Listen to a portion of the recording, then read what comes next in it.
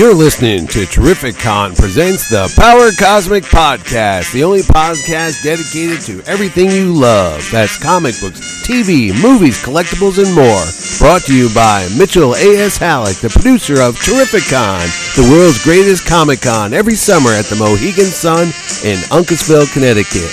Join Mitch and his special guest, Jerry Ordway, and his pals all across the comic fandom as they talk about the things you love. Now, sit back, get ready, and listen to today's episode of the Power Cosmic Podcast. All right, we're back. Today is April Fool's Day. So today's show is going to be a wacky show. Is it really? It's a really wacky show. Put your bucket hat on. I know. Thanks. Thanks a lot. So, all right, we'll start off.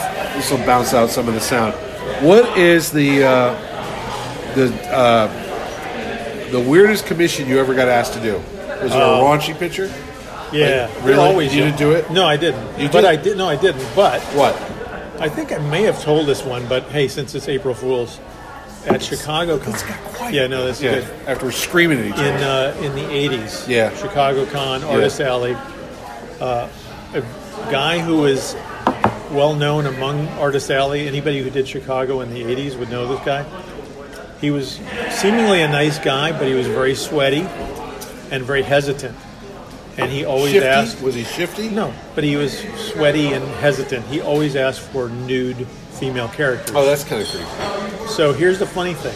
One year he asked me to draw Jade, nude. Jade from Infinity Incorporated. Jade is green. Yes. Okay? And I said, it's a black and white sketch. Right. She's nude. You're not Who's gonna going to know? And Right. he did this kind of I'll like know. creepy. Yeah, he was like, I'll know. Oh, my God. And it was a little bit creepy. And I That said, is well, weird. I'd rather not do it. So anyways, Yeah. the next year, Yeah. probably the next year, he comes Right. up to me and he asked me if I would draw Dolly Parton as a centaur. Basically, with the nude, horse body? nude top Nude with top, the horse, yeah. right? And I'm like, That's kind of weird. I don't think so. No. So here's the funny thing: Who did draw it? Neil Adams. Jill Thompson Oh, comes Jill, over yeah. to me at like on the Sunday, maybe a day later of the show, and she goes, could you help me a little bit? I'm having a hard time getting the character, getting her Dolly Parton's look right or Yeah, whatever the character. Yeah. And I looked at it and I just laughed because there's like, oh, that guy asked me to do that drawing. That is a weird thing. But hey, it's up to the artist. If the artist is No, fine I with would have in high school guys, once they know you could draw, Yeah. they go, could you draw my girlfriend? Yeah. Naked? No. So they would bring a picture. she has to pose for Yeah, me. no, they would have to draw. No, they would bring like a headshot Right. from a yearbook, and then you draw this voluptuous looking woman and put the girl's head. I go, nah, man, I can't. Nah. Well, in nah. grade school, right? I was like, No, I this think is high school. I'm telling you, in 6th grade, Yeah. there was a kid who transferred into our grade school who basically, his name was Gary. Yeah. And he was like the punk. Yeah. He was the trouble guy, Yeah. right? Yeah. He looked like he'd shoot you for a cigarette or whatever. Probably would. The Jim Steranko. I got in good with this guy. because you drew pictures. You know, and this will be like a good comic No, tie-in. that's fine. Okay. At the time, there was a period of time, like in the '60s, where Archie Comics had a license, and you could get a trading card, and in the trading card pack came a transfer tattoo. Oh yeah. You know, they were like the decals that you'd use for models, basically. Same thing. You soak Oh, them you in water. soak them with water. You hold Yeah, I them on remember there, that. and then Yeah, peel I them remember off. that. Yeah. So Archie did the Betty and Veronica in bathing suits. Okay. So this guy Gary, he comes up to me and goes, "I heard you can draw," and I'm Yeah. like, "Oh yes, sir." Yeah. And he goes, "Can you do me a Betty naked?" Yeah. And I'm like, "Sure." Okay. Just don't beat me up. So I Yeah. just drew over his tattoo Yeah. with a marker, right? Oh, you already had it? He had the tattoo on, so I just covered over this yeah, thing, and I yeah, drew her naked, yeah. right? Never had a problem with this guy. He was my buddy from Oh, the well, time that's on. weird. It's just like being in prison when you're in grade Oh, school yeah, in a bad yeah, yeah. neighborhood. You're the guy that can get stuff Right, out. it's like yeah. you gotta punch the toughest guy when you first. That is an odd thing. He wanted Betty. He wanted, yeah. They're saucy. I was more of a Veronica guy, but he liked Betty. No, I'm just wondering how the world's changed a bit. Because remember in the 80s and the 90s, they had like nude. I would do nude model when I went to drawing in college, Yeah. we'd have life drawing, so Right. you'd have nude models come Right. in. And it was always that awkward thing. So there's a guy or a woman show up, they drop their robe, Right. they stand in the middle of the room, Right. and you would just draw them. Usually would do poses for like, They they would do start out with poses. 5-minute pose, then they would do a one long, Yeah. usually a seated Yeah. pose. Yeah. Yeah. Seating, not seating. Seated. Seated, Right, yes, because yeah. it's hard to hold a pose Exactly. for 20 minutes for people to draw from. So it was weird. I don't know who these people were. They used to get paid like decent money to stand there No, they naked. didn't get that much, Okay, but they got whatever. money. Yeah. Well, I'm just saying. We had Schools this one. paid- We had one guy named Bob, Yes. and Bob would do it all the time. He would Right. always take his clothes off. And he never charged. He never. No, he would show up. And people go, and, "Wait, did we hire you him?" would draw. No, he Bo- just you showed would up. you would draw Bob, and it was a class of co-eds, male and female. And he'd come walking around after and he'd put his robe back on. okay. And he'd come up behind you and he'd go, "Oh, so that's what Hello." you." Yeah, he goes, "So that's what you think I look like?" And it was always like weird because it's like, well, yes, Bob, I do think that's what your genitalia looks like. But there was Did you this have one to draw guy- a face and mustache on it? there was one guy that showed up. He was like a football player on the college football team, and he was trying to pick up the girl that was next to me, Kristen.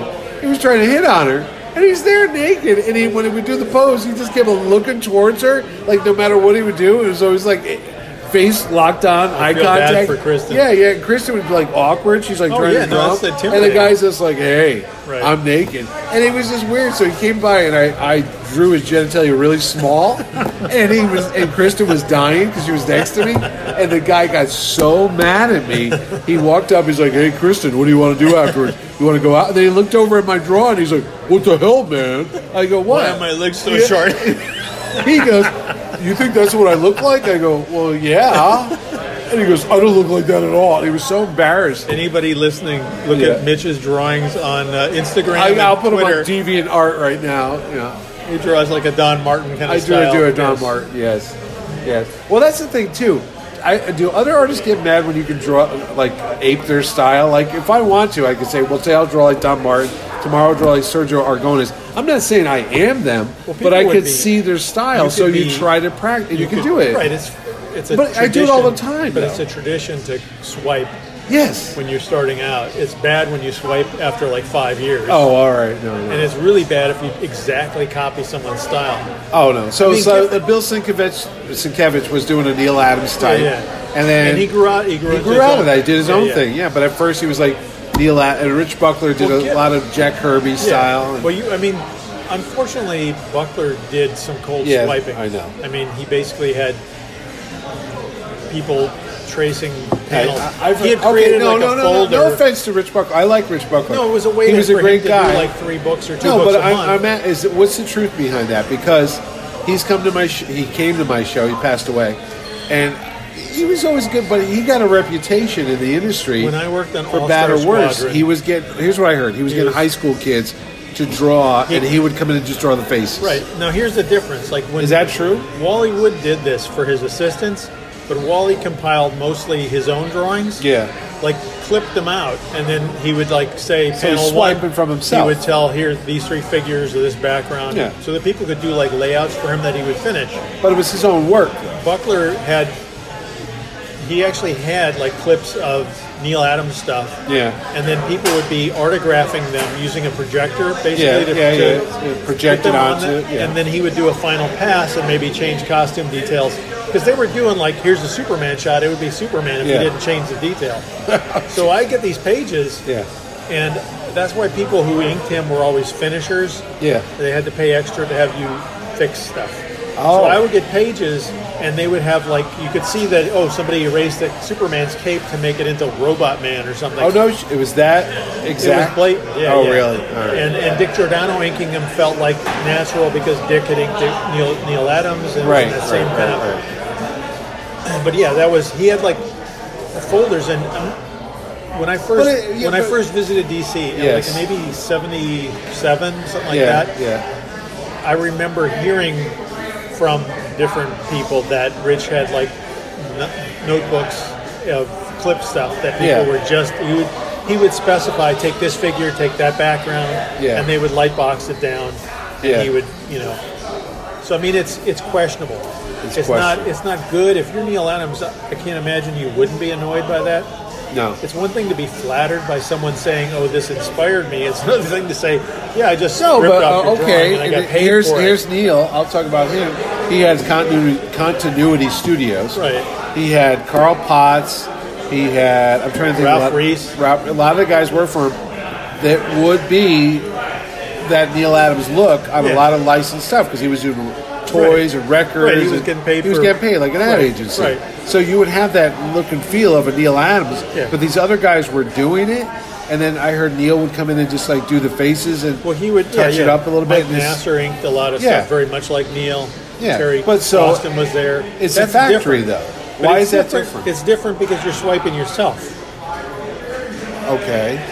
That's what I'm saying. Like if I wanted to have somebody, these guys are tracing over Neil's work. Neil is the guy $6 million man comic book. Right. It looks like Neil Adams stuff. Neil's the guy who's being hired. All right. Neil is subcontracting to get that work done. He's still doing work on it. He's a swipe himself. And it was Krusty Bunkers was the name of their when they did comic stuff. But no, it's different when if you do your, like for example, I've worked in comics since 1980. Have you seen people swipe Jerry Ordway stuff? I've seen it occasionally. And you go, hey, that's mine. There's no Jerry Ordway swipe guy that I know of, so I don't. It doesn't bother me. John Byrne. But I've seen people swipe stuff like for my art. The one most blatant one was someone swiped the Earth Stealers painted cover. Yeah, and they used it on a VHS Superman cartoon tape. Oh, really? And I was like, that's bad. That's. You know what I mean? Because basically you assume somebody got paid for stealing your artwork. Yeah. That's the problem. Yeah. Now, on Twitter, I've been seeing this. Apparently, there's people on Twitter who are doing these Bitcoin-related they're like NFT or something. I don't know what they're that like, is. I'm too old, Jerry. You would do a drawing. Yeah. And that drawing would be encrypted in essentially a Bitcoin. Okay, and then it gets auctioned off. And these things are crazy. Really? Yeah. Okay, let's get this straight. So this is imaginary money with an image on it that's getting like limited edition art. Yeah. It's auctioned but as it's a all one-of-a-kind digital. piece. It's not real. Exactly. It's all bullshit. Okay, but I'm saying this is like a big thing. Holy Christ, that is so stupid. weird. How much weed do you need to smoke to have this make sense? Well, it appeals to people who have too much money, obviously. On Twitter or wherever, they're swiping other people's artwork. They'll take they'll just do it's search, not real, though. And they'll grab your image and they'll encrypt it in this thing, and then they'll auction it. It could be whatever you want. It's not very filling. No, you do realize this is all crazy. It is crazy. Absolutely. It's totally crazy. It is giving people a platform, though. So DC Comics sent us all emails. Anybody who was on DC's thing about not doing NFTs with DC characters because DC's planning something. Yeah. Wait, really? Everybody's getting into it. It's weird. Yeah, but everyone's trying to get their own little niche in it so that they can. All right. So they have a niche thing that. So people are DC Comics releases a Superman drawing by Jerry Ordway on an NFT. Yep. I want to buy it. I use my Bitcoin. Or you could use regular money. You can just put your house regular money? Sure, put your house up first. No, I'm just saying. So you can transfer your money into Bitcoin, like an exchange. Exchange it, and then I get these coins. Yeah. So and then I auction. So I own I get the one of one. That's it. Yep. It's coded, so I know I'm the only one that owns it. Sure. And what do I do with it? Show it where? Same reason you put it on my iPhone. Cards? Just show. I don't buy baseball cards. You save your password because if you lose your password, you can't recover it. That's really? What Bitcoin is. The whole thing about Bitcoin is, wasn't there some guy who had mislaid passwords that his Bitcoin was worth maybe? Oh my God! A couple million. Right, but now it's like a couple million. When he bought it, it would have been like maybe whatever, 100,000. Yeah. So he doesn't know where the passwords are. Therefore, it doesn't exist, and he can't access it. And he's tried. He has like 4 tries. Is this serious? He has 1 try left. It's hilarious. And if he gets it wrong one more time, completely wiped. Money gone. People have too much time on their hands. Yeah. They have too much money. This sounds like some kind of crazy Monopoly thing. It is. Yeah. It is. And I foresee this going super south because there's so many people. Because it's not real. Like how. I can't pay my mortgage in Bitcoin. Or But can I? Well, you probably could, because banks are starting to. No, they're not. Yes, they are. No, they're not. It's sad, but they are. They're starting to. It's not real.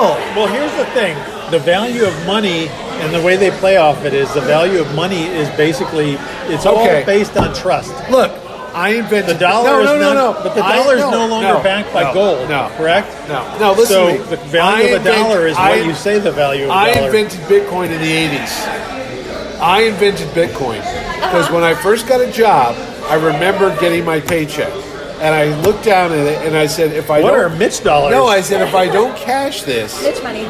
because I had direct deposit, and they said, "Oh, well, we're just depositing that money into your account," and I go, "Well, how do I know you did that?" They go, "Well, it's right there on that piece of paper." I go, "All that is a bunch of ink with numbers on it saying that this much money is in on an account. Where is it?" They go, "Well, it's in the Your money account." is just a It's bunch of ink on well, a that's piece of all paper. it is. Yeah, and I said, "Well, what if they go? Well, you have to go to the bank and cash a check to physically get that money. But in the meantime, mortgages, car payments, everything you get, your paycheck, all the stuff you pay bills electronically. None of it's real. It's all a bunch of numbers exchanging back and forth." Go back And to I the Matrix, No, but I old said this man. back in the 80s, and I said, "How do you know it's real?" Somebody goes, "Well, you have to have trust and faith that whatever they're telling you is legit." I said, "Oh my God, this is like the greatest story ever told because it's all fake. It literally is like you have to have faith that their colony's paying you money this week. We have and you're faith- going to transfer it to pay your cable bill That's and your what mortgage. the whole system is based It's all on. crazy. But then that's what religion is based on. It's based Well, on everything. faith. Well, I dig a rock out There of was the a ground. guy who was that's the son gold, of God. and I tell you, this shiny rock is more important than that shiny Because rock. it's hard to get. A diamond is hard to get. Gold is hard to get. That's what makes the value. Bitcoin is Sarah is hard, hard to to get. mint. That's Yeah. why the value of Bitcoin exists, because it's very labor intensive to mint because it uses tons of server space or whatever. Yes. It's crazy. It's not crazier than Here's other something. things. An EMP comes tomorrow. Beep. Electric pulse wipes out everything. Well, there goes all your computers. Potentially could wipe out your bank account. That's what I'm saying. But you have a paper statement? That's why comic books are the best investment because they're paper, they're Yeah. tangible. I can see them, I can touch them, I can feel them, I can eat them if I'm some sick bastard. I know a guy who ate a Hulk comic book, and you know him too. He ate a piece of a Hulk #1 because he wants to imbue himself with the powers of Jack Kirby. And that man now represents a writer that you work for. But what about work the? with. Yeah, I mean, Yeah, it just seems like what did the value he's a of that risk. Hulk comic? When he shat it out? No, what happened to the Hulk comic itself? Did it lose a little I value? don't know. He's an idiot, so what do I care? But anyway, No, so it's crazy, but it's a big thing. But what, like a couple of weeks ago, watch this be our best podcast ever. Mitch and Jerry explain Bitcoin. Well, a couple of weeks ago, when the NFT stuff first started getting noticed, it became a lot of artists in my circle on Yeah. Twitter were like, "Hey, if I were you, you guys should like be careful about posting your black and white images because someone is taking them and turning them into without your knowledge." I mean, it's not like you're even in the loop. Yeah, you don't So even know. the idea of DC doing it, they're trying to head off anybody doing it individually by doing it.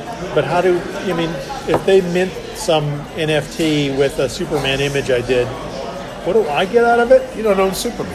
And I don't own it. So would I get like $5 if something in sold Bitcoin? $450,000? Would I get like $5? In Bitcoin? Would I get $100? No, but I'm saying, would you get paid in Bitcoin? I don't. What the hell you I do don't with that? accept Bitcoin. It sounds like something Mario would use. What's Mario use? Donkey Kong money. I got It's- Donkey Kong money. It's like every boom and bust Yeah. thing, right? Hey, man. I mean, in the Dutch with their the tulips. their tulip bulbs. Remember, I was going to say that. and you yeah. know, 1990s comic, Yeah. you know, values which were promoted by the sports Look- card guys Yeah. who had torched the sports card industry and then moved to comics. Look at comics It now. never ends well. Look at the speculators now. I will walk into a store. I will see guys hunt through the dollar bins because they just found out that the Blue Marvel, this is legit, it's now suddenly an important comic. Where did it? It was a miniseries by Marvel, and it was about this picture. It was called The Blue Marvel. It was like a 40s something. That book is like $1,000 right now. It was When a did short, that come out? about 5 years. It was a Oh, short yeah? run. Marvel Amazing Fantasies number 10. They redid it, not the original Amazing Fantasies, a couple years ago. Okay. That book sells for like $40 or $50 now because there's 2 characters in there that might be a movie. It's all speculated. Yeah. All that stuff's crazy. All the back issues, but you know all the Strange Tales you have? You used to collect Strange Tales? Those are going up because of the first appearance of Pace Bob Pete, first appearance of the Wizard, first appearance of the Santa. Because they might be movie properties. Because Marvel's got the Fantastic Four now, so they're going to go back and mine the old. Right. So suddenly, a book that was selling for $30 is now $300 because somebody says it is. Anything I drew? All the Jerry Ordway stuff is because I still have comps of a lot. I of know. I was thinking about that with when I saw the U.S. Agent. The U.S. Agent. Oh, I dumped that now, folks. What's that? Because that's hot right now. Is it? Yeah, because he's on TV. Because the U.S. Agent, they even mentioned the Power Broker. I said that was the character, that was the bad guy in my miniseries. I didn't create him. I don't remember who did, but I remember using. I think it was Grunewald. Oh yeah. Yeah. I just remember using when I got to do that thing, it was a spin-off out of Maximum Security, which Kurt Busiek had written, and I drew. And the idea was, you can do a mini-series, but you have to choose. Bitcoin Baroness herself. Mitch Halleck, hard-boiled Comic-Con promoter. Howard Chaykin design. Listen here, Toots. I want a face hugger in 20 minutes.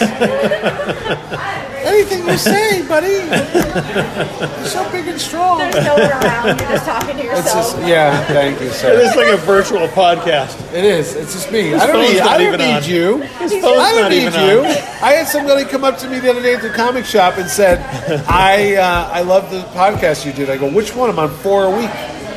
Not to make myself relevant, but it's actually kind of weird now that I'm thinking of it that I worked on U.S. Agent. He's on TV. I worked on Avengers. Where's your check? No, I'm saying it's weird. It's like I'm like the Zelig. Tell me, Jerry. A plug. Tell me. Ahoy Comics is doing a Penultiman trade paperback. I just wrote the introduction for it. Oh, that's nice. Yes. And I'd used all of my literary wiles in the introduction. You got a dictionary out? No. You've heard of the nature versus nurture. I've heard that. Yeah. Okay, so nature versus nurture was actually a real thing, right? Yes, it is, yeah. Kind of like explains why people are different if they're raised in a different environment. If you're stupid, watch the movie Trading Places. It's the same story. Well, I always think of Clark Kent. Oh, okay. Raised in Metropolis. I think of Mortimer. Raised in Smallville with good values. He Yeah. came out different than if he would be raised in some other place. Right. If he was But I was able to bring my introduction around to the Three Stooges and pie fights, so, you know. You equated nature versus nurture with the Three Stooges?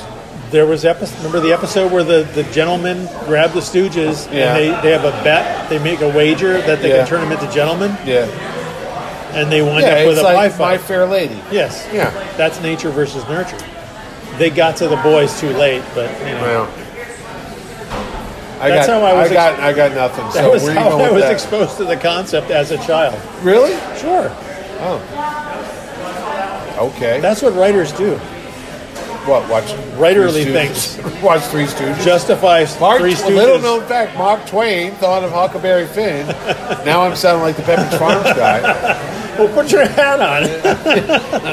Remember Pepperidge Farms remembers? Yeah. Put your New England bucket hat on. What's the difference between jam and jelly?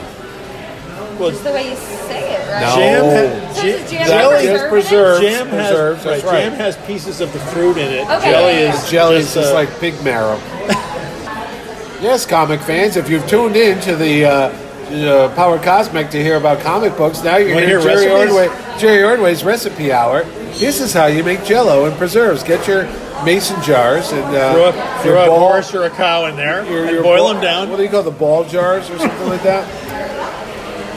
No, Jerry. This is why I get. See, you don't see the email. I get to read the hate mail. Why don't you and Ordway talk about comic books? For Christ's sakes, it's like listening to Click and Clack, the Tappet Brothers, talking about nature. I love that show.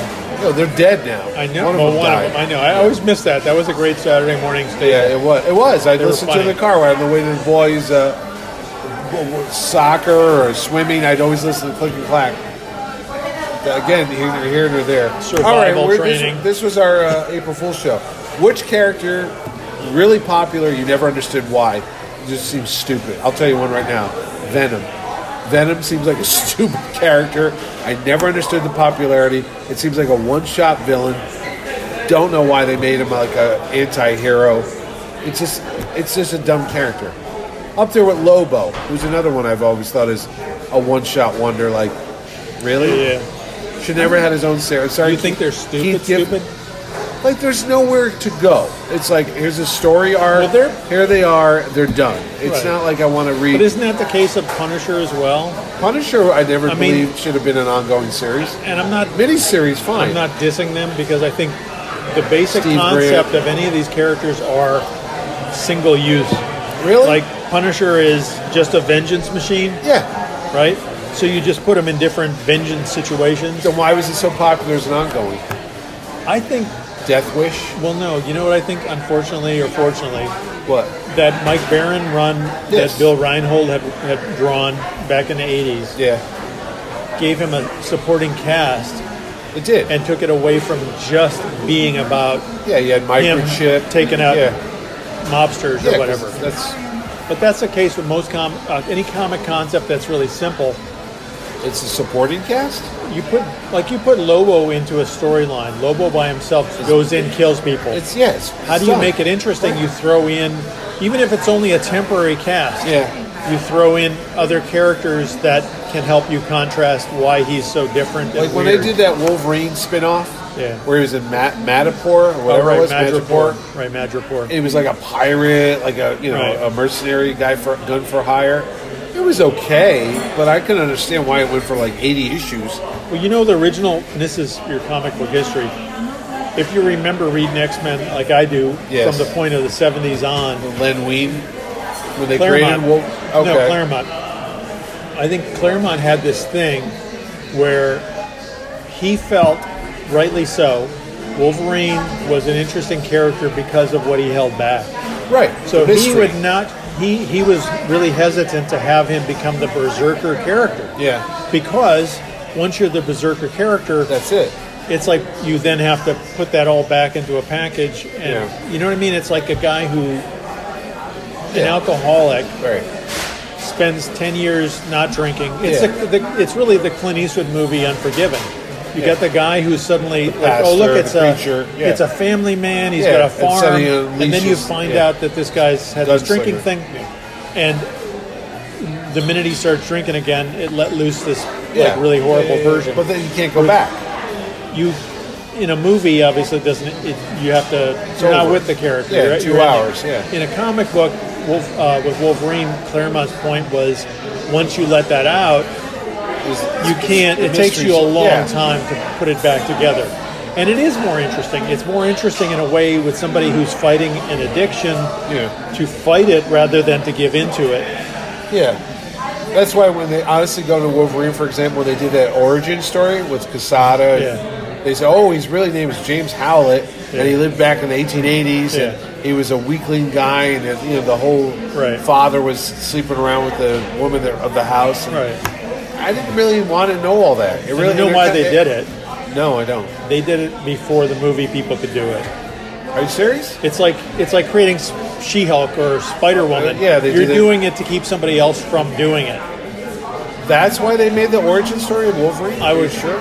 I couldn't tell you what their 'Cause thought I was process like- is, but it was like Wolverine had already been in the X-Men Yeah, movies. yeah. They wanted to say, okay, we don't want the movie people to dictate what his origin is going to be, so we're going to do it. Oh, because then they made him like, oh, he was in World War II, Yeah. and I'm like, okay. Oh, wait, he lives for 100-something years. He Yeah. was in World War I, and then it started getting out of control. I was like, what are you doing here? I feel like, again, I could be totally Kind wrong. of, honestly, I think it ruined the character. I feel like All the mystery's gone. one of the things that Byrne and Claremont may have argued over was that having him cut loose and be the Berserker. Yeah, And I understand, like Claremont's point, is that the character's more interesting, bottled up. Yeah. And maybe he lets it out a little at a time, but he Right. doesn't go full you on. know, there was a period of time in the 90s Because they're a when monthly comic. No, they had to explain everything. Like Right. Peter David had to explain the Bruce Banner. Oh, he had an abusive father, and that's why he had this repressed rage, Yeah. and that's why he was really the Hulk. It's almost like, do you really need to bring so much real life psychology But those are into layers- comic book characters? That's something I was going to mention. Actually, I was thinking about concept for the podcast. One of the things I was thinking about is how when you're building a comic book or you're doing a comic book, you're basically taking unless you create it yourself. Yeah. But in most cases, like if you spent your childhood wanting to write Spider-Man or draw Spider-Man, you got to pick up or Superman. You know you're building on something else. So basically, those characters all exist. Imagine layers of cardboard. Right. Each creator makes some kind of thing. Those layers of cardboard build up. Yeah. Not every layer is great. No. Not every twist and turn is going to be long term.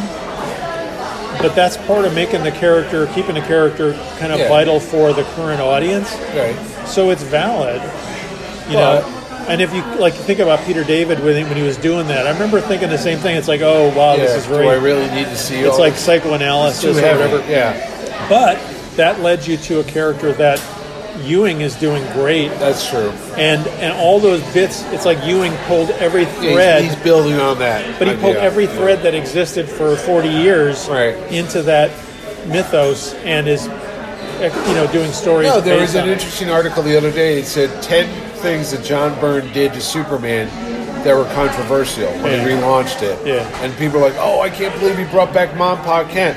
Now Ma Kent's like, everyone always like, oh, she died? When I was a kid, they were dead. There was no Ma and Pa Kent.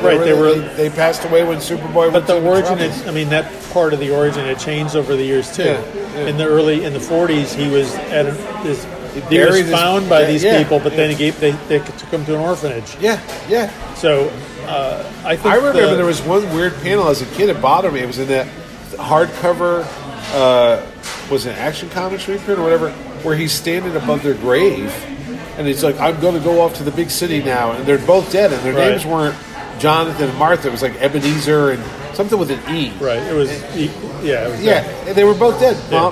The people that found him died, and he left Smallville to go. I don't even think they called it Smallville. He left to go on. The very first stories of Superman moving to the big city. Think about the world that existed in 1940. Yeah, it was all Grapes of Wrath stuff. That's what I'm always thinking. Yeah. But I mean, if you look back on stuff, everybody, especially post World War II, all these horrible things were repressed. Right. That led you to the 50s, which was everything being repressed. Right? Yeah. And in the 60s, it blew up. 60s and 70s, suddenly it's a big thing to know what your parents did and to understand your parents. Yeah. It's like an important generational thing for Superman to have those stories. And, of course, they led to Smallville, right? First thing they led to was Smallville. Yeah. All that, baking in Ma and Pa Kent being alive. Yeah. For me, when I was working on the book, it was great. And I loved working on the contrast because it felt like Smallville was more of his fortress of solitude than Antarctica or whatever. Yeah. You know what I mean? That's where he went to be himself. Right. That's where he went where people understood him. Right.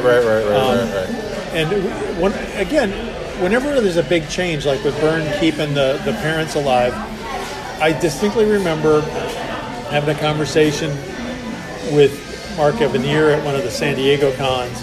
And Mark at the time, and it was like everybody was cynical about Byrne. Yeah. But one of the things that Mark had said was, this is like their way of having, or whatever, Byrne's way of having Pa Kent and Ma Kent alive so they can kill him in a comic. Yeah. And have some kind of dramatic thing. And I remember thinking, wow, that's so cynical. I understood it, and it didn't happen. Yeah. Maybe that was the plan. Who knows? But when I took over, I always felt like those were the aspects that were more important to me. So that was stuff that I enjoyed writing and drawing.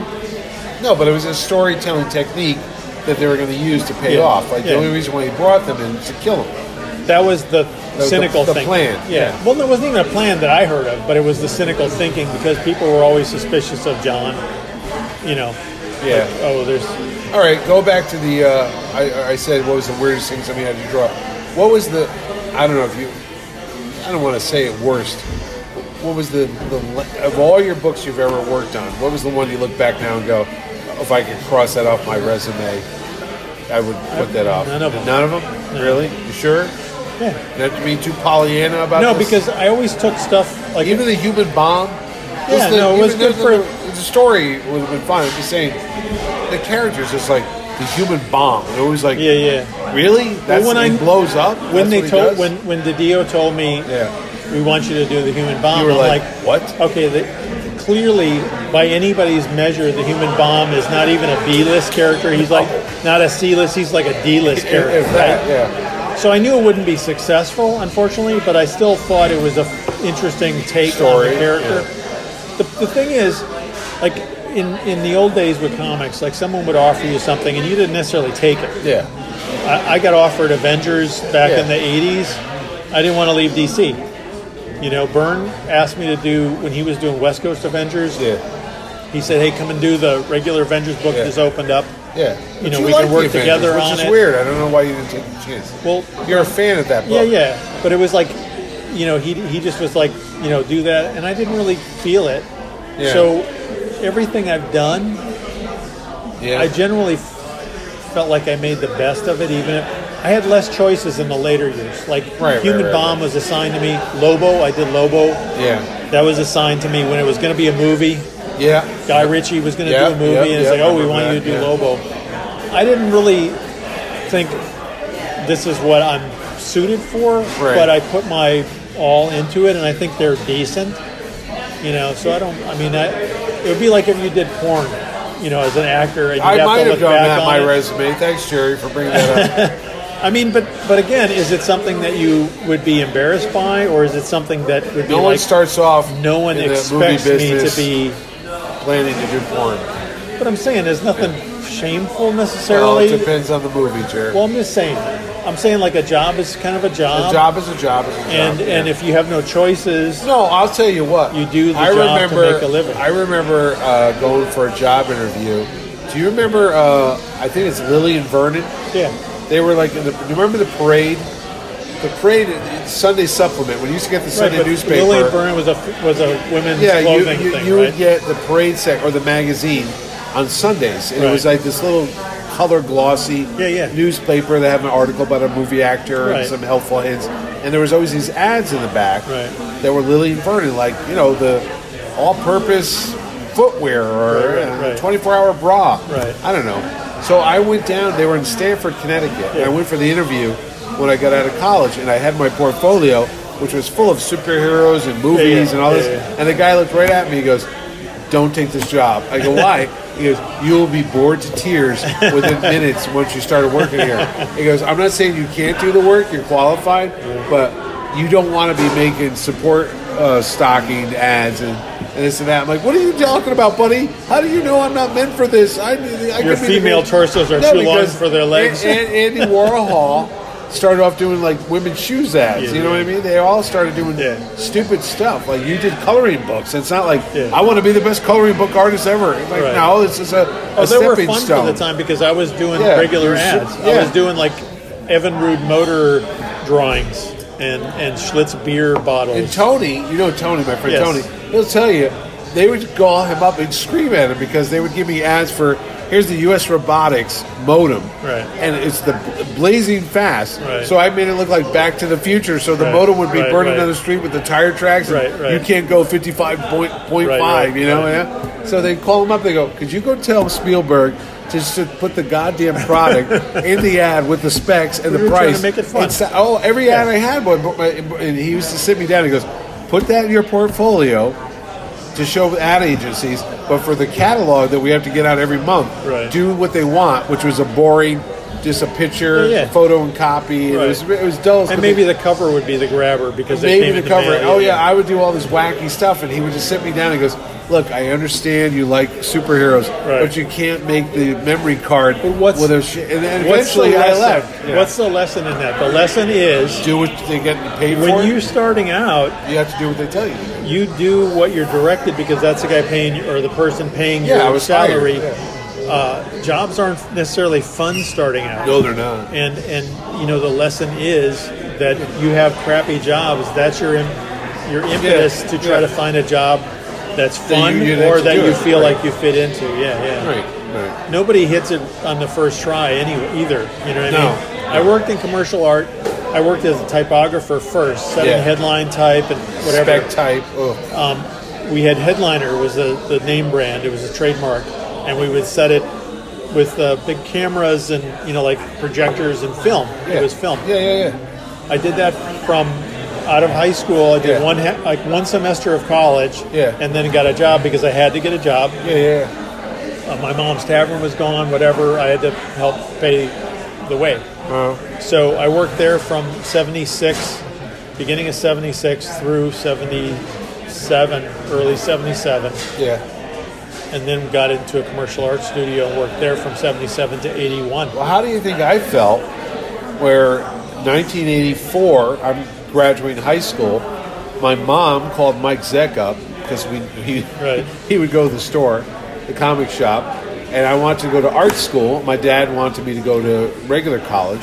He wanted you to go to butcher school. No, he wanted me to go learn a trade. Right. So I wanted to be a comic book artist. So Mike calls me up and talks to me for 2 hours. I always remember that. He's like, "Hey, Mitch, it's Mike Zeck." I go, "No way." He's like, "Yeah, your mom told me to call you." And I'm like, "Really?" And he's like, "Yeah, what's going on?" And I said, "Well, I want to do this." And that's when graphic novels just started and they were getting royalties. And I was like, "How do you get paid?" Because I had all these questions on how to get paid. And Mike talked me through the whole thing. And then I went down there and Secret Wars was coming out. And he and John Beatty were there. And I got to find this poster. I can't find it anymore. They took the poster and they put "Good luck at Pier Art College, your friend Mike Zeck and John Beatty." And it's always weird when I see them now because I'm like, I remember when I was 18 and you told me to go to art school. So I went to art school for about 2 weeks. Okay. Hated it. Yeah. Frank McLaughlin was my art teacher. Oh, that's funny. And he took me aside and I said, "I want to draw comic books." But they had me do an oil painting class and you had to do all this other basic It's classes. all understandable. And I said to him, I don't want to do They were trying to give you a wide breadth. Yeah. And I remember walking across the street. I was in Hamden, Connecticut. Indiana Jones and the Temple of Doom was at the movie theater at the thing. And I said to Frank, I said, "I can't do this." He's like, "What?" I go, "I can't. I don't want to oil paint. I don't want to do this shit. I just want to draw comic books." But my dad wants me to. He goes, "Well, then, you know what? Do what your dad says." And I go over to Southern, and I take art classes, and this is 84, 85. Who's in the class? Well, there's Ron Garney. Oh, okay. Now, Garney's graduating. I'm a freshman. And Ron's drawing superhero stuff, and I remember seeing it going, "Hey, you're really cool." And he's like, "Yeah, man, I'm going to be a comic book guy. What do you do now?" "I'm bartending now." So we all had these other jobs. And I just remember, like, if I went to go to the Kubert Art School, and I sent away to Dover, New Jersey, and I sent it to my dad. He's like, "I'm not paying for this." I'm like, "But it's Joe Kubert, Dad." They weren't accredited. They weren't accredited at college. So you wouldn't have gone to college. Yeah, my dad's like, "You're not going there. It's just a fly-by-night school. It's not real. So you can't do any of this stuff." And I remember just like, "Oh, I'll show you guys one day. I'll get a job, and I'll have the real art thing." But Zeck comes walking in 1988, 89. I'm at Charette. I'm in college, and I'm going to take graphic design, but I'm also learning advertising and marketing.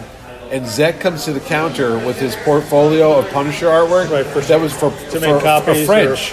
It was a French portfolio. But he was making stats, or was he? I made the stats for him. So he brought it in, and I'm standing there going, "Hey, Mike." He's like, I go, "It's me, Mitch." He goes, "Yeah." I go, "Remember you told me good luck at art school, and here I am now making black and white stats of your work." I'm at the top of the world, man. I'm top of the world, man. So I go, "What is this?" And I open it up. He goes, "Oh, we're doing a portfolio for some company out in Paris, and I got to get these." And I had the original art, so I had to put them on the camera, and I shot them all. And I remember he came to pick them up, and he was happy with it. But I was like, he goes, "How'd everything work out?" I go, "I'm working here now, buddy." And I was working at a Reaper Graphics department, and I was like, I don't know what happened. And it just like, life just screwed up. And then what happened is I quit that job and became an assistant art director, and that guy got fired. Then I became the art director, and yada, yada, yada, yada, yada. But there's the lesson for kids. You never know. The lesson is that your first job is not your last job. No, it's not. No. Your first job is to kind of give you a sense of how horrible it is and what you want not to do. Yeah.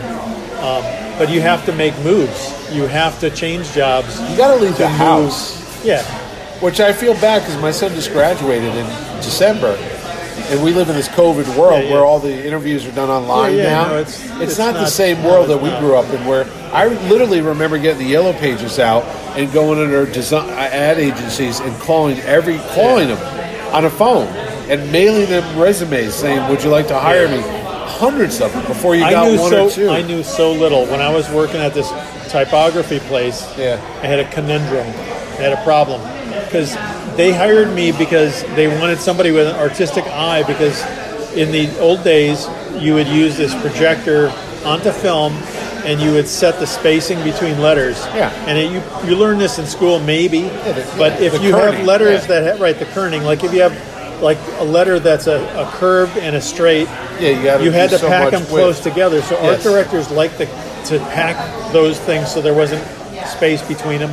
Right. That's where they wanted me. So I had an eye for it. Yeah. They were developing something at this typography place to do full color comp stuff. Okay. And it was another photographic process. And they wanted to send me to get schooling to do nice. it. Yeah. And I said, I'm not like a long-term employee. I don't want to do this the rest of my life. It was the toughest thing I had to do because I liked the people, but I wanted to be honest with them because I didn't want them to train me and then go, oh, I'm leaving. Yeah. And they appreciated me saying it, but it also set the fuse on me then having to go find work. Yeah. So what I did, not knowing anything about anything, my aunt she was a beautician. Yeah. One of the ladies that was her customer, her husband worked for some big company. They knew about this Hoffman, I forget what it's called, Hoffman something, was the biggest ad agency. So he said, oh, here's the guy who's the head guy. He's the art director. So I cold called this guy. Yeah. I showed up with comic samples and things that I thought might be more commercial art samples, but they were all comic. Yeah. I had this interview with the guy. The guy was super nice. Really? He said, and he's like maybe a 40, 50-year-old guy. I'm, in my teens at that point still. Yeah. He says, look, I see a lot of when I was a kid, I was a big Tarzan fan, big Phantom, all those comic strips. I see a lot of that in you. He said, we really don't have that here, but I'll keep you in mind. And then like within a week, I get a call. He said, hey, this art agency is looking to replace the guy, and this guy has had a stroke who's running the camera department. Yeah. And I had, from the previous job, I knew about photostats, all this stuff. Yep. So I was able to segue from that job into this temporarily, and then they gave me part-time board time. Yeah. So like for a couple hours until the guy came back from his stroke, I worked the camera department, then I eased into having a drawing table and a room, And they basically gave me my schooling. Yeah. So I learned about painting. It was all forced. Yeah. Like I have no sense of color theory. Yeah. I had none of this because I only had high school art training. Yeah. It was technical high school, but I didn't have that. Yeah. So it's basically whatever college art stuff I got on the job. Yeah. And it was really important because at the time what I needed was I'd been rejected by DC and Marvel in 1977, and I was stubborn enough like, well, I'll show them. Yeah. I'm getting into commercial art. So that was the whole thing. But it gave me a much more rounded base. I could learn how to paint. I could learn how to do stuff beyond what I would have done if I'd just gone from high school to comics. Yeah. So it was a big thing. And I think people need to understand if you're a young, especially a young artist, especially young people, is that experience is super important. Yeah. And if you can do stupid, crappy jobs that you hate, those are the jobs that make you appreciate when you're doing something that it might really be a like, struggle, but it's like, hey, this is better than cleaning the grease trap at McDonald's. Yeah, right. That's the advantage of it. And people don't, I don't think you know that when you're getting out of school. You don't have a sense of that. But I think you were going to be honest with yourself because I remember they wanted to send me to Rochester, New York, to learn the new Kodak. To be cloned? Color copiers were like the new thing in the late 80s. And Kodak was doing one, and they were like, we want to send you... Well, Polaroid was in Rochester, we too. want to send you to training on this. I go, I don't want to do that. They're like, what? I go, look, I'm not going to be here for the long haul. That's the type of job that forces you to stay as opposed to being you're able the to... guy, you're the tech. Yeah. And they would give you more money for it, and then you become the blue-collar guy. I had the same thing. I know, and I walked away from it. They said, you sure? We're going to send you up there. We'll put you in a hotel room for a couple days, and you get to take a class, and you get certified, and you will be the expert on the new Polaroid or whatever color system. I go, F that. I can't do it. And the thing I did was Color Key. Remember Color Key? I remember Color Key. And that was the big, the big technology at the time was the ability, instead of having to draw a comp out. Yeah. In other words, people would have to paint a comp. Yeah, right. Very realistically. You would just do they could take the photo, they could do the composite and create because there wasn't full color I mean, you could have full color like photography, Right. But you couldn't do it in a customizable way because it was always a negative and a No, it was and again, you're better off if you're a kid. And even if I you was want to only be a comic artist. 20. Let's see, I graduated 21 maybe. So yeah, I was like a kid. Yeah. See, I was 18 when I started. So Yeah. by the time I was looking for a job, I was still 19. Right. And 19, 18, that's not a time to set your career path. No. Or No, to that's why anchor. my kid's 22. I go, you know what? If I was at 22, I was still working at these copy shops. I wasn't, an addict. I moved from Wisconsin to Connecticut Yeah. right before I turned 30, like Right. the year before, Right. or within that 10 months or something. It And is a different world, though. it's a different world. No, because I got married when I was 26, and I had my first kid when I was 30. People don't do that nowadays. I had my first house when I was 30. I got married at No, I had my house when I was 21. 30. I mean, 31. Yeah. Yeah. So. And I purposely that was all in my brain. When I was in my 20s, Yeah. I kept thinking, I don't want to get too involved. Right. I would break off, like if I was in a relationship, I would break up because it was like, oh, it's getting too close. Yeah. I don't want to be stuck. Yeah. I want to have the freedom to move when I needed to move. Yeah. It's weird to think that way, but Do you ever have a regret there was a job that was offered you didn't take? comic-wise, Which one? Besides the Avengers. well, I kind of wish. Yeah, I mean, I think Besides about Batman. it. Yeah. I always felt like the jobs that I turned down. I wished it wasn't about the jobs I turned down. I wished that I had bailed on my DC contract 2 years before. Really? In other words, I clearly was overstaying my welcome, but I wasn't aware of it. What was offered to you that you said no to? I would have had more flexibility. Really? I stayed with it because Because you were I had one kid in the this company guy. One kid was in college. Yeah. The second kid was getting ready to go to college. I was really aware of that, and I needed the insurance. Yeah. And I was like, I definitely overstayed because DC at the time Right. clearly was not interested. Yeah. If I had left No, before but so that, what did you pass up? Was there an offer to like Marvel? no, but I would have called Marvel, Oh, or I could have gone to anybody. Uh-huh. I think my status was better at the time. I mean, I could have gone to Dark Horse easily. I think. Yeah. I think they would have been happy to have me. No, but you do know that, like, you're just Ordway at our house. Sharon goes, you going out with Ordway for pizza? Yeah. Oh, Ordway going to get comics today? Yeah, so it's just that. But when I tell people, like Mike Perkins, artist Mike Perkins, literally, how does that make you feel? Because he almost died when I was walking around New York Comic Con, and I was like, yeah, I got to go call Ordway now. Son of a bitch should be done drawing.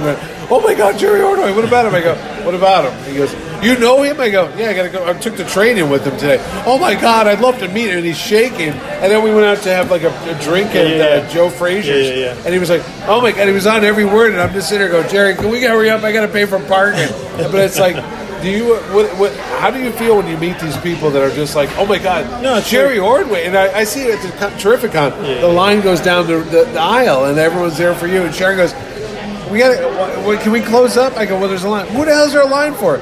Ordway. What the hell? I go, tell me about it. She's like, it's just Jerry from Easton, I'm very gratified. Really? Yeah, no, it feels good, but No, I wish you know that, what I think it is? I wish that there You were more help- editors who felt like No, that. you help a lot of artists out. Because when I walk around with you at Artist Alley in New York, Doc Shaner jumps to his feet, like, oh my God, Jerry, and they all like jump Well, up. there are a lot of people that I knew before they got Yeah, into but comics you and said you stuff, would too. help them out when they were kids or teenagers. Yeah. They would write to you and say, Well, what not him advice do you have? specifically, or but I something. know him when he was doing. Right. But before there was he was another doing one. stuff.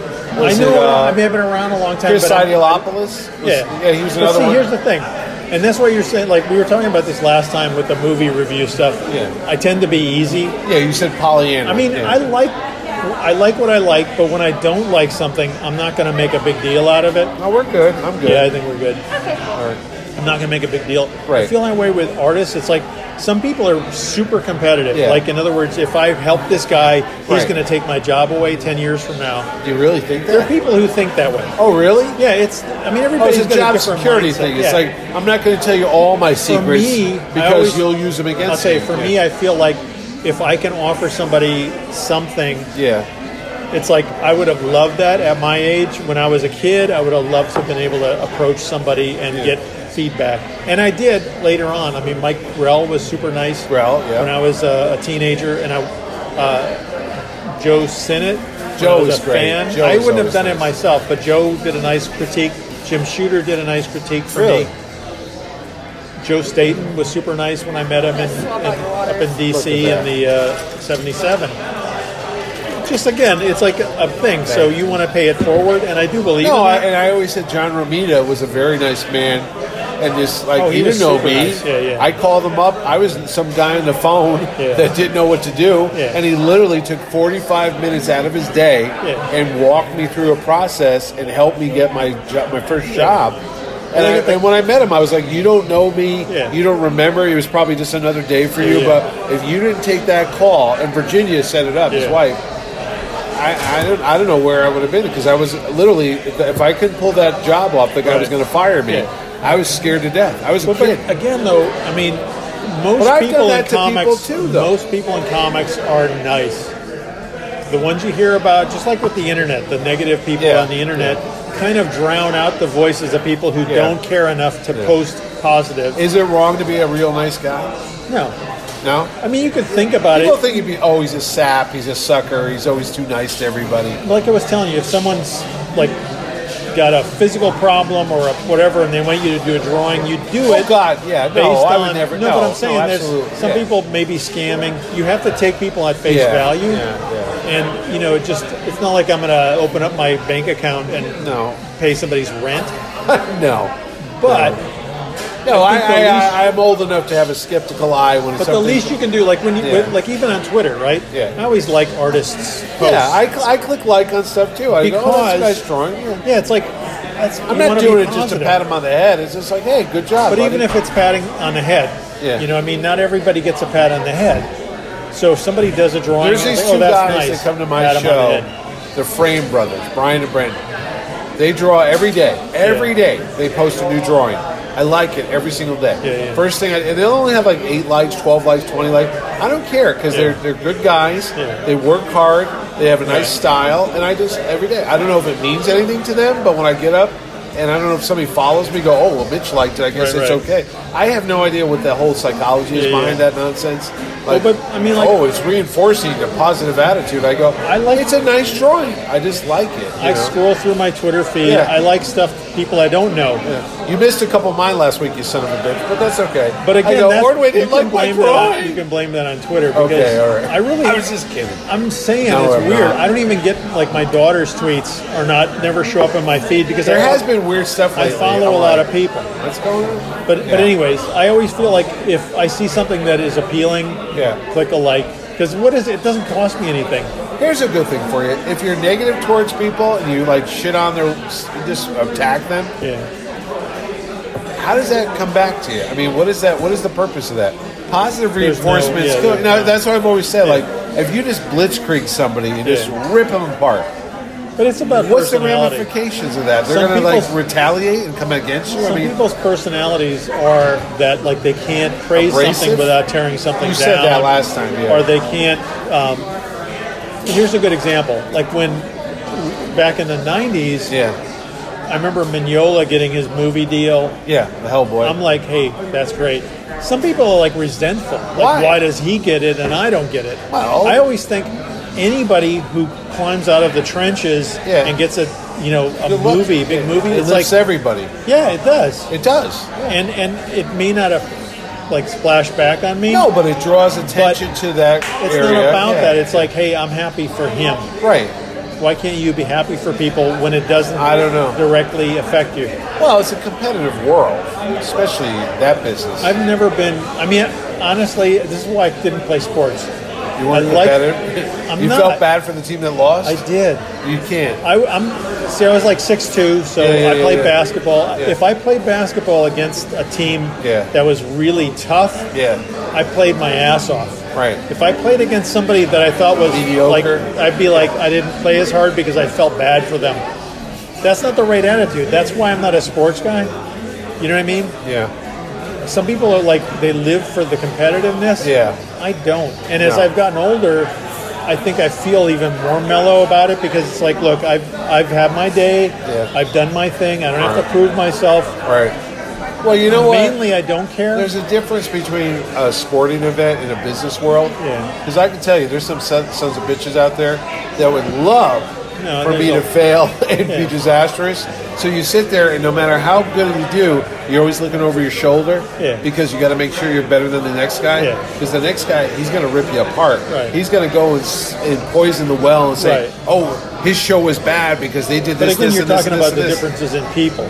It's the people. Oh, absolutely. There's people I've met over the years in comics who can't stand that somebody would be doing better than they are. Oh, no. I've known them. There are some convention promoters that I get along well, and we all talk, we work, and we're all competing, but we'll say, hey, don't get this guy, this guy's good, here's what I would do. But then there's some people that just want to set you up to fail, and they can't wait for you to stumble, and they're just going to jump on you like a shark, blood in the water, and rip you to shreds. And I don't get that either. It's like, hey, buddy, if you want to play that game, we'll do that, but what's the point? We have the same fan base. We have the same audience. There's enough bread.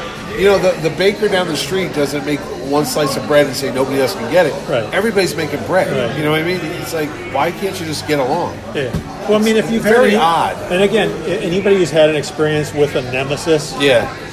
When I think I told this Seems before. like a waste of energy. When I was working at the art studio, I had this period of time where DC was trying to recruit me. Yeah. But I was working a full-time job, and I was happy in the job, right? Yeah. So I had people like John Beatty, who was working in comics at the time, had just started with DC, and I had like Mike Macklin, friends of mine who were like, you should give it a shot. And I'm like, well, I like my job, and I'm good here. So what happened was I was doing stuff for DC and or mostly DC side stuff, small short things that I could work around on the weekends. And then at a certain point, I went to the comic store and I told the guy, I said, DC wants me to do this All-Star Squadron thing. Yeah. But I'm not really sure.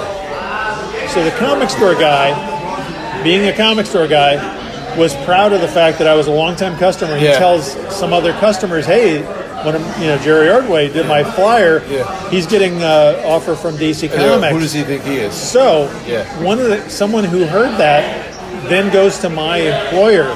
No way. And puts in and goes, hey, I heard that Jerry Ordway's going to work full time in comics. Can I apply for his job? No way. Are you serious? So then my bosses call me in. They call me in and they're like, we understand this. And I was like, I guess I've committed now. Really? I hadn't committed That's at that how point. you got out of that? I had not made the decision, and I was like suddenly forced in a situation where they're going. So I said, well, if that guy didn't sabatage your job, you might still be in Wisconsin. Maybe I would have done the same thing, but it was just like, again, there are some people that are don't do that. No, I knew this girl. I went to art school with her, and she became an art director at a small agency, a little thing. Yeah. I'm not going to say the name of it, but anyway, she and I were in art classes together, and Saturday Night Live was having open auditions. Lorne Michaels for people that want to do comedy sketches. And I would do a local public access show in New Haven where I would write all my comedy sketches and I'd act them out. So I put them all on a tape. And she gets in my car one day. I was giving her a ride to work. She worked at the Koenig Art Store. We both worked together. And she's like, what's that? I said, oh, it's my audition tape. She goes, for what? I said, for Saturday Night Live. She goes, what?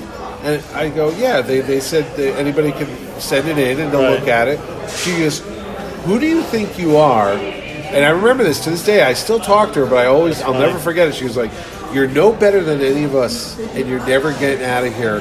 You're going to stay here with all of us. It was like, what the hell? And I was like, just because you had some dreams that didn't go through, what makes you think you could tell somebody else that they can't have that same thing? And I was like, what a shitty thing to say to somebody. It was like, wow, how bitter and miserable are you?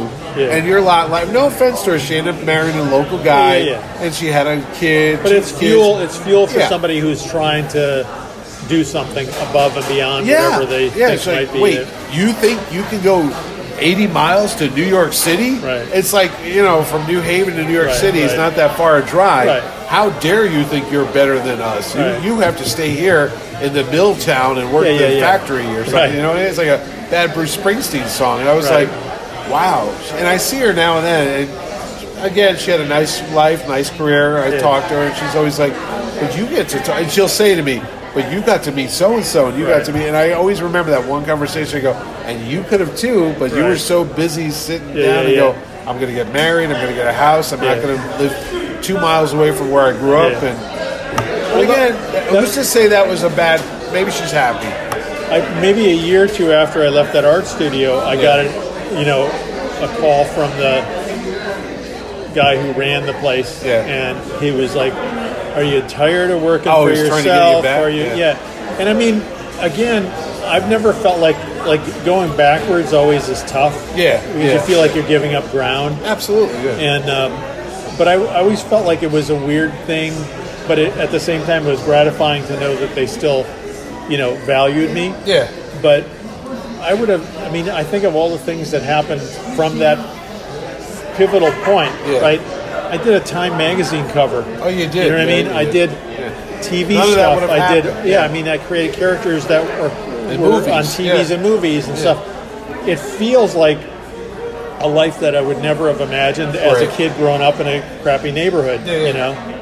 So and going back, it is funny when I see Mike, Zach, and John Beatty at my shows, and I'm running the event, and they're there. So I said, in a weird way, I didn't go draw comic books, but I'm still in there somehow, and they're there at my show, and I'm like, hey guys, remember back in '84 when you wrote me good luck in art school, and now we're all together somehow. It's a small world. If they had been a-holes, I mean, that Beatty. It's funny you mentioned Ron Garney with the bar job, because I remember Zach showed me Ron's samples. He said, hey, Ron, this guy Ron Garney has these art samples. Give him a look. I think they're pretty good. We'll go down to the bar and give him some tips. And then he'll buy us a drink or whatever. So we went, specifically me, Zach, and Dennis Janke went to the bar. And we saw Ron, and basically all positive reinforcement. This is great stuff. And I think that's kind of cool that Ron has, you know what I mean? But I know, and it was the Temple Bar, because I remember I was dressed as it was Joker. A brand new, it was fancy nightclub. It was a nightclub right on the corner of Temple Street and Orange Street. But I mean, the cool thing is not Chapel. But I think people are wired differently. Like, I could never look at that and go, wow, I resent this guy suddenly having great success. I was always like, I feel like more power to you, buddy. I feel kind of like I share in his success because I saw him when he was... Well, I saw Rob Liefeld post about you the other day. Did you see that when he was like, hey, Jerry was one of the people that helped me growing up, and I go, you told me that Liefeld was sleeping on your floor one time in West Haven or whatever. I've hosted him in West Haven for like 3 or 4 days after he was with Carl and Barbara. He was like a kid. He was like 16, 17. Well, I knew him. I met him at a Dallas Con. Him, Hank Canals, Charlene C. I don't know how, but there was like a group of Teen Titans fans. I met them in I think it was a Dallas show. In like 86, 85, 86. And I corresponded. Basically, I was the professional correspondent with them. I did like a big double-page pinup for Youngblood years before Image. So I knew them. I feel kind of like almost proprietary in a way, like almost, I wasn't old enough to be a parent at that point. Right. But it's definitely like I'm the older brother kind of. So I always share in their success. And I mean, that's how it should be. I don't. Again, not everybody hits those pinnacles. No. Someone like Rob, for all the criticism that he's taken. That's an amazing feat, what he did. No, he's successful. With him, you're always going to get people taking shots at you when you're a success. That's just the way it is. That's just part of the game. This kid did a Spike Lee TV commercial. People forget that. He did the the 5-button jeans. I remember that. He was like a big media star. He was like the MTV of comic book artists. He was it. That's nothing but cool. And now he's got Deadpool, but people still take shots. Look, they're always going to take shots at you when you're successful. When you're not successful and they take shots at you, nobody cares. They forget about you. But and again, that's not like any of that is extraordinary. It's all stuff that, to me, it feels like you, as a kid, what would you have liked? Like when I was a kid, very shy, I would never in a million years have approached an artist. I got to meet Mike Grell because Mike Grell lived in Wisconsin. Yep. And one of the guys, there were multiple comic store guys, but Was it they were Mike all Gold? a circle of people. Yeah. These guys, this comic guy used to buy artwork from Mike Grell. Yeah. So Grell would come on a weekend. We would all hang out at the comic store, go out for pizza. And that's how it... Grell would sell his Warlord pages or whatever. Oh. And Mike was like a regular guy, which was cool. So, you take whatever. It's like, it wasn't like I was able to go online and go, I just had pizza with Mike Grell. No. People do, though. Yeah. I mean, it's a different world. But, Hold on. All right, now we're back. Yes, and we just left off. Jerry and I do take bio breaks during the middle of the show. Biohazard break. Yeah, you might not know, but we do. No, I was going to say, I've been watching on Netflix. Yes. Frontier. Which was is that a about? show with Jason Momoa did. Oh, okay. And it's set during like the fur trapping era of America and Canada. Like the Hudson Bay Company. And he plays a rugged guy.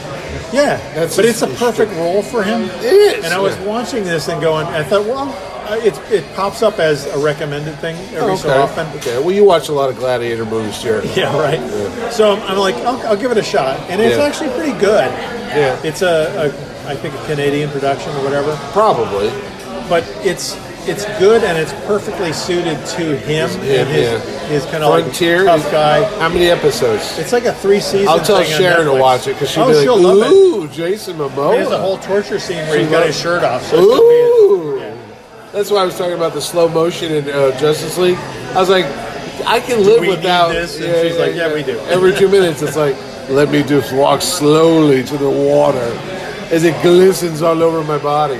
But it's a good show. It's actually, I was surprised. I know he's got another one on Apple TV where he plays another rugged outdoorsman. Right, that's like something where everybody's blind or something. No, it's like a science fiction. I've been watching For All Mankind on Apple TV. I didn't see the second season. I just binge watched the whole second. I love the first season. Honestly, I didn't know there was a second season until somebody said, "Oh yeah, the second season." I go, "What? There is?" It was a good show. And it's on episode 7 this weekend.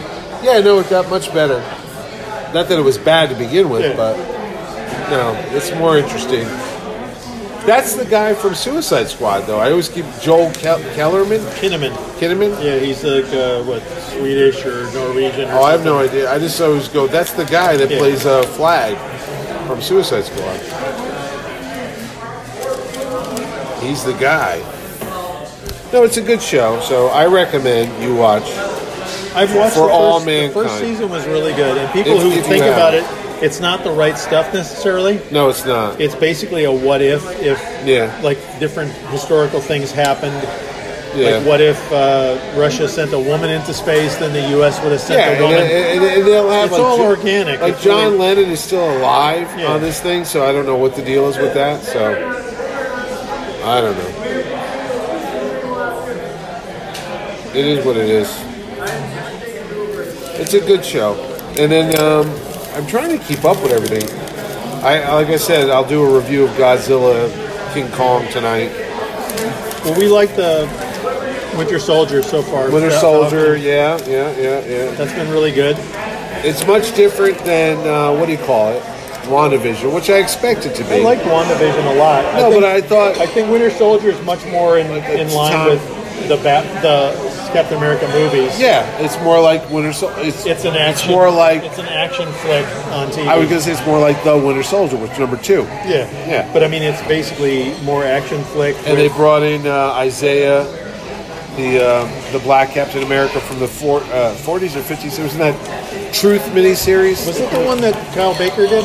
Yeah. That's it. Kyle Baker. That's pretty cool. And you didn't see it? Did I just ruin it for you? No, I saw the episode. That's who the character was. I wasn't sure if that was from. And the thing that killed me is I had Carl Lumbly coming to Terrificon last year. Oh. And last year, but he was the one that didn't want to travel. He didn't want, but I talked him into coming. He was very hesitant about doing comic conventions. But he was part of your Justice League. He was part of the He's the Martian Manhunter. Yeah. And the thing of it is, Winter Soldier was supposed to premiere in August last year, so his episode would have coincided with Terrificon, so I would have had him at the show, but because of COVID, Terrificon got canceled last year, and then Winter Soldier got pushed ahead till now. So here's a question for you. Yes. Continuity fan. Yeah. Do you think these events, like implying that there was this black Captain America or Super Soldier victim, test subject, would this not have happened without the Thanos and all that storyline? Is this part of like a rewritten Marvel continuity post Avengers Endgame and whatever? No. I mean, you don't think the fact that they brought people back didn't rewrite history in some way? Like, you don't think Marvel's got an out somehow? Like they've got a built-in, okay, this wasn't reflected in Captain America Winter Soldier because this was created because of when Steve went back? Post-Avengers, post-Steve going back into time. No, I don't think so. Why, you do? You think this is like a second What does it shot matter? at it? No, I'm but just it wondering. feels kind of like that's a good way of, like, someone's going to go. Rewriting, retconning it all? Why didn't Captain America find out when he came back that there were other Captain Americas or that there were other Super Soldier things? Because Nick Fury would have known based on the fact that the Hulk was tied into the Super Soldier formula. Yeah. You know what I mean? It feels kind of like... I don't know. I think that's... I think you're going way too into it. I don't think they plan... I know Kevin Feige does a lot of, like, you know, spreads those stories out and, like, has a big roadmap. I'm just saying, as a comic fan, if you were Steve Rogers and you came back unfrozen... You would have found out. Would Samuel Jackson tell you, or would you find out on your own, that Bruce Banner also used a version of the Secret Soldier formula? Yeah. You know what I mean? No, they told him that in Avengers. I'm saying, they said he was trying... Yeah. So with that Bond... Coulson told him. He goes, he was trying to replicate the Secret Soldier thing, just like you. But wouldn't that give you a bond with Bruce Banner? Yeah. There never seemed to be a bond between those characters. I never understood why he hooked up with the Black Widow, but, you know, that was Joss Whedon doing, not me. I'm just saying, like, it feels like there's a whole bunch of history. Did you know Joss Whedon's not listed as the director of that Justice League movie? We all go, that's the Whedon version. He was listed as a script, like one of the script guys. But I just listened to a little backstory about the Zack Snyder thing. That version we saw in 2017 it's listed as Zack Snyder. It doesn't say Joss Whedon. Well, and when you watch the extended one, you realize that like 95% of it is his footage. Yeah. Which, anyway, again, there's another reason for you to be by the annoyed. way, he said, I don't know how much anything is anymore, there's not going to be any sequels, but he did outline what was supposed to happen in Justice League 2 and Justice League 3. So, there you go. But we tried. I heard this, and again, what can it's internet, so how do you believe it? But what I saw yesterday was that AT&T executives are inching towards wanting that Ben Affleck Batman movie. Oh, really? One with Deathstroke? I mean, think about it. One of the things that occurs to me, this is maybe nothing to do with anything. You got that other kid, though. I know, from, but have they talked about Twilight? it? Robert Pattinson? Haven't heard crap about that movie. It's done. It's finished. It's coming out in May. Not this May. No, next May. Yeah, it's post-production. If it wasn't for COVID, we would be watching it. No, but I'm saying, like, it feels weird that they're not... Actually, I got to tell you what. If it wasn't for COVID, would we have seen the Zack Snyder cut? I don't think we would have.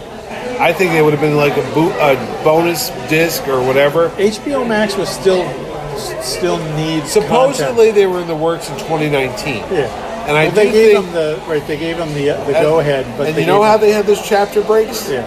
The more I think about it, that was meant to be a 6-issue. It was supposed to be a 6-episode series. Yeah. No, it was most. The way it's filmed, the way it's built up. Like if you watch in chapters. Yeah. It's even broken that way. That's the only way. The only reason it's 4 hours is because it was supposed to be a series. So we binge watched it basically. Yeah. It was like decision late in the game that they said, "Oh, we're going to do it as just a all-in." What happened to that New Gods movie? Yeah, we haven't heard anything about it. That was supposed to be Tom King was working on that. I got to ask him that. So anyway, I mean, Hollywood moves fast. And a lot of it has to do with the executives in, out, whatever. Flavor of the month. New guy, hey, that's my favorite thing. Yeah, Old guy, I know. let's blame him for it. I hear you. I mean, DC's like that now too, right? Yes, they are. DC has new management or new editor-in-chief, and they came out of that changeover with 30 titles maybe or less. Less. But they had 50 titles, right? They had, well, the new 52. Then it went down But to I'm 30, saying, like, 38. They drastically cut their output, and I'm still not sure if they're going to build up more titles as they go along. But I don't think they are. I as think a they're freelancer, downsizing. Yeah. I feel for all the 20 books. That's canned. 20 teams, right? 20 writers, 20 artists, inkers, colorists who don't have that work. Well, good thing there's books like Ahoy and... But they don't pay the rates. no, but they have Marvel's your only option. really. Image. I was thinking about that with regard to Brad Walker, who was doing Detective, Yeah. and everybody was loving Detective, and then he suddenly gets you're not doing it anymore. Oh, I didn't know that. Walker's out? He's not doing it. Oh, they got new I teams. talked to- I'm just saying it's weird. Here's a shocker. I stopped reading all the DCs the last 2 months after that whole Futures Future, right. World or whatever. I was like, why bother? I picked up Superman last week. You know why? It had a nice cover. It had like it looked like One that had Bibbo in it. Yeah, but it had like a George Reeves cover. I was like, oh, that's a nice cover. I literally picked it up because of that. I read the first 2 Supermans. Yeah. They're good. I thought they're interesting. I gave up on Batman. I didn't even get the new Batman Catwoman issue. 4 came out. I was reading it and I said, you know what? Yeah, I'm done. I've still been reading that. You see they're going up to $6, $5.99. I go, you ain't helping yourself. I don't know what that's about. So we'll see. So what are they charging on Comixology? $2, $3, something like that. Maybe it digital's shifts the way. more. Maybe that's the incentive. What do you think about Marvel going on their own distribution? Yeah, I was thinking about that a lot because, I mean, everybody always gets up in arms like, oh, it's going to collapse the comic industry. it's not. Well, the thing is, and again, no Comics offense are to doing anybody really who well. works, but Yeah. anybody who works for Diamond, no offense, I really mean this. Yeah. But retailers, nobody's liked Diamond for years because Diamond has been the only comic distributor. And they have an incentive not to grow the industry because if they grow the industry, they got to hire people, they got to open warehouses, they got to do all this stuff that costs them money. Yeah. So they're it's in their interest to keep the comic industry in the same basic shape and size. Yeah. When you open it up, Now everybody can have them. so I mean, it's going to be tough for all the publishers. With Marvel and DC, we're what, like 70% of the market. Yeah. Can Diamond survive on that? I don't know. Maybe they cut back more, but they got Dark Horse, they got Image, and maybe it's good for Image and Dark Horse and whoever's left. But it's part of the same thing that put them in the position of being the only distributor back when It's going to be Capital went interesting. out. It's going to be interesting. That's all I know. I mean, Diamond capitalized. Diamond benefit from Capital and Heroes World and those companies being out of the picture. Yeah. So, They were a monopoly because there was no other place. and they've been a monopoly since what, 98? 90. Yeah. Pretty much. Yeah. So- 98. At least 90. Yeah. 98. Yeah. And then It is Marvel what it is. rejoined them around 2000 or something. Yeah. So what are you going to watch this weekend, Jared? What's on the agenda? Well, we got to watch Godzilla. I already haven't watched it. Godzilla King Kong. I was surprised you saw that the Mortal Kombat movie is also HBO Max. That's in April. Yeah. Yeah. I don't follow that video game. It looks interesting. It looks fun. The action is. Another one that looks fun, which What? I guess comes out next week, is the new Kung Fu reboot. I've been Oh, seeing the TV previews. show on WB Yeah, I've been seeing the or previews. Yeah. CW, whatever it's called now. Been seeing previews while I'm watching. Yeah, I Flash. saw that. Yeah. I didn't watch Flash last night. Superman's off till May now. Yeah. Walking Dead's wrapping up this weekend till Are next you week. happy that Maggie's back, or is she back? Oh, but she was on one episode. I was like, oh, I look, thought Maggie. she was back. No, she was back, but they only did like 6 episodes. They do like 2 characters per episode, and they were like little B stories. I'm like, what is this? Do the zombies wear masks? They do. No, there's a definite change in the makeup on the zombies, and that's it funny. looks like Are they covering a rubber mask? masks. Oh, that's And funny. I've been wondering that too, and now you brought it out. Something happened this season, and I'm thinking, why did the makeup change? Because you know how they always have the They're jaw? probably- oh, that's They're hilarious. almost like Yeah, very they always try to rubbery, do that. and that's exactly, you just hit the nail. You don't even know that. I've been No, watching no. going, something's not right with the zombies. That would make sense. But it does because of COVID. They probably figured, hey, fuck, put these guys in a mask. Yeah. Yeah. That's funny. It did, definitely a makeup shift this year. Have you watched Invincible? What's that? The Kirkman, the comic. Oh, the cartoon. Yeah. I watched the first 10 minutes of the first show, and I didn't.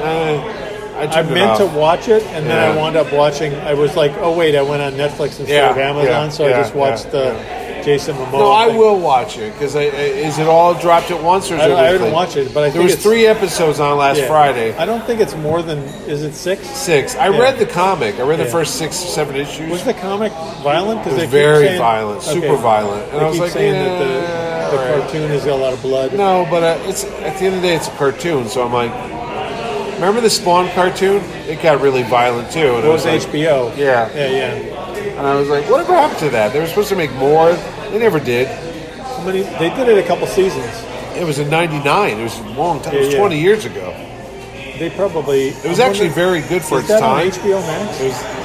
Is it now? I don't know. I'm wondering. It was Sony. Maybe. I think Sony owned the property. Or the movie came out, and then the cartoon came out, and then Todd was going to do another movie. Yeah, he was trying to last do it year where he or two. Direct it himself, and Jamie Foxx was supposed to be the lead. Yeah, I don't know what happened.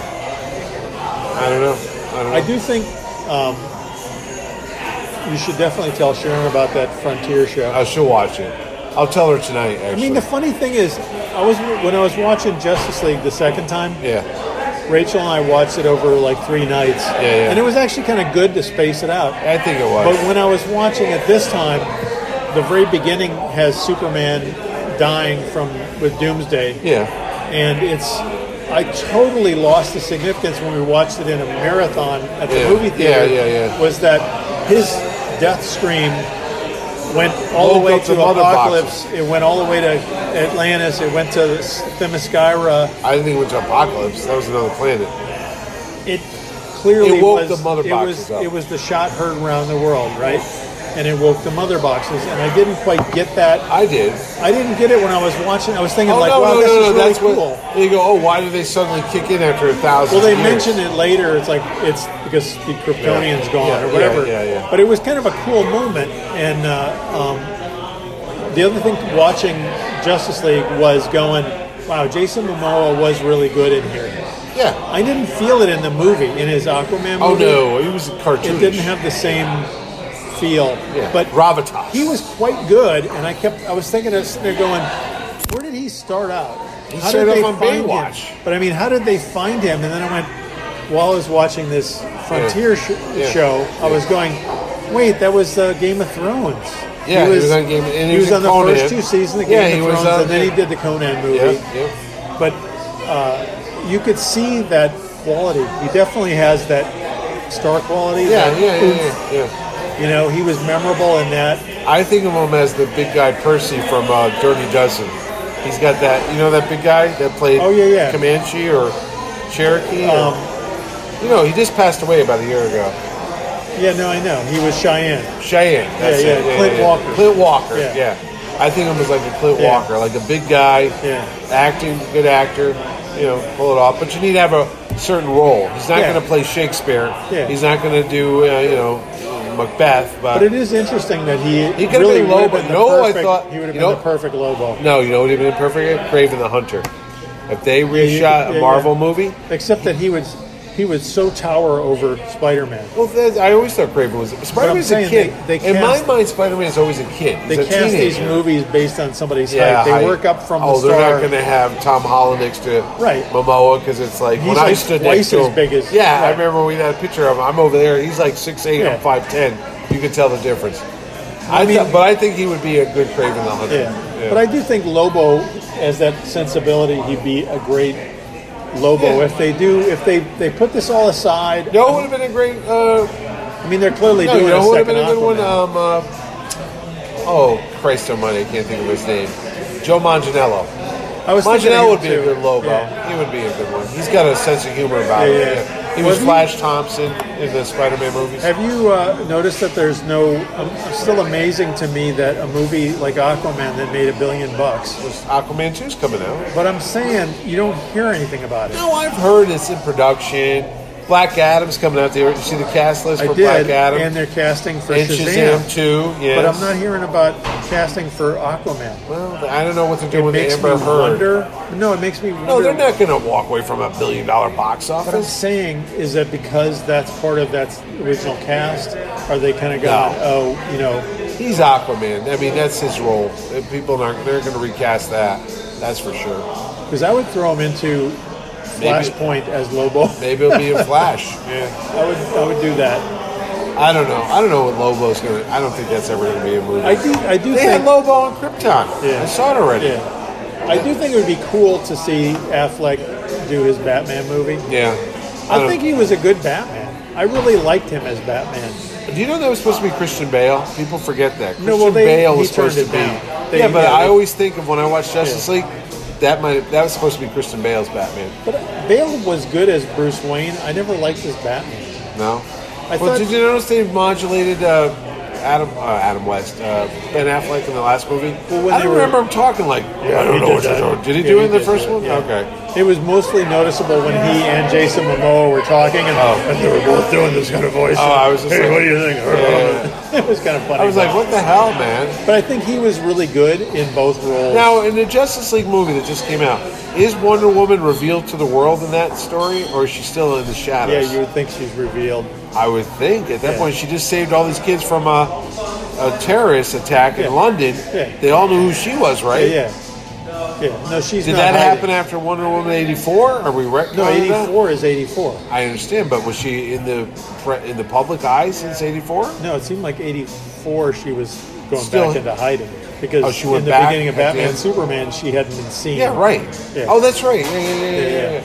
So after Batman and Superman. So that 6-month period, or we don't know how long that was. Right. And that is noticeable in the rewatch that I told you the pregnancy says, Clark even says congratulations. When Bruce told Clark. I mean, Bruce says to Clark. You assume it's about. But when they're moving back the into house, I assume it's because she's pregnant. Yeah, it just no one says congratulations. Like, hey, congratulations on being alive again. Well, there's another stupid story. How does the world explain why Clark Kent's back? Right. Daily Planet. Oh, I'm back. Well, we buried you. Right. Who was in the coffin? Right. Oh, I'm back. Well, wait a minute. Superman's back. Hey, wait a second. Right. I mean, that's kind of really bad. But that's something they would address. The fact that everybody else was in the movie when he comes back, there's cops and military guys, and they're all calling him Clark. It's like, I know, right out in the public, she's like, Clark. I'm like, hey, they could hear you, you know? Even Superman, the Man of Steel, when she drove up to his house and said, oh, Lois Lane, you're Clark Kent. Wow, really? That's how she found out. You don't realize is Batman has the forgetful spray. Bat forget spray. Bat forget. Yeah. Bat amnesia Bat spray. amnesia spray. Yeah. All right. All right, that's it. Say goodnight, Jerry. Good night.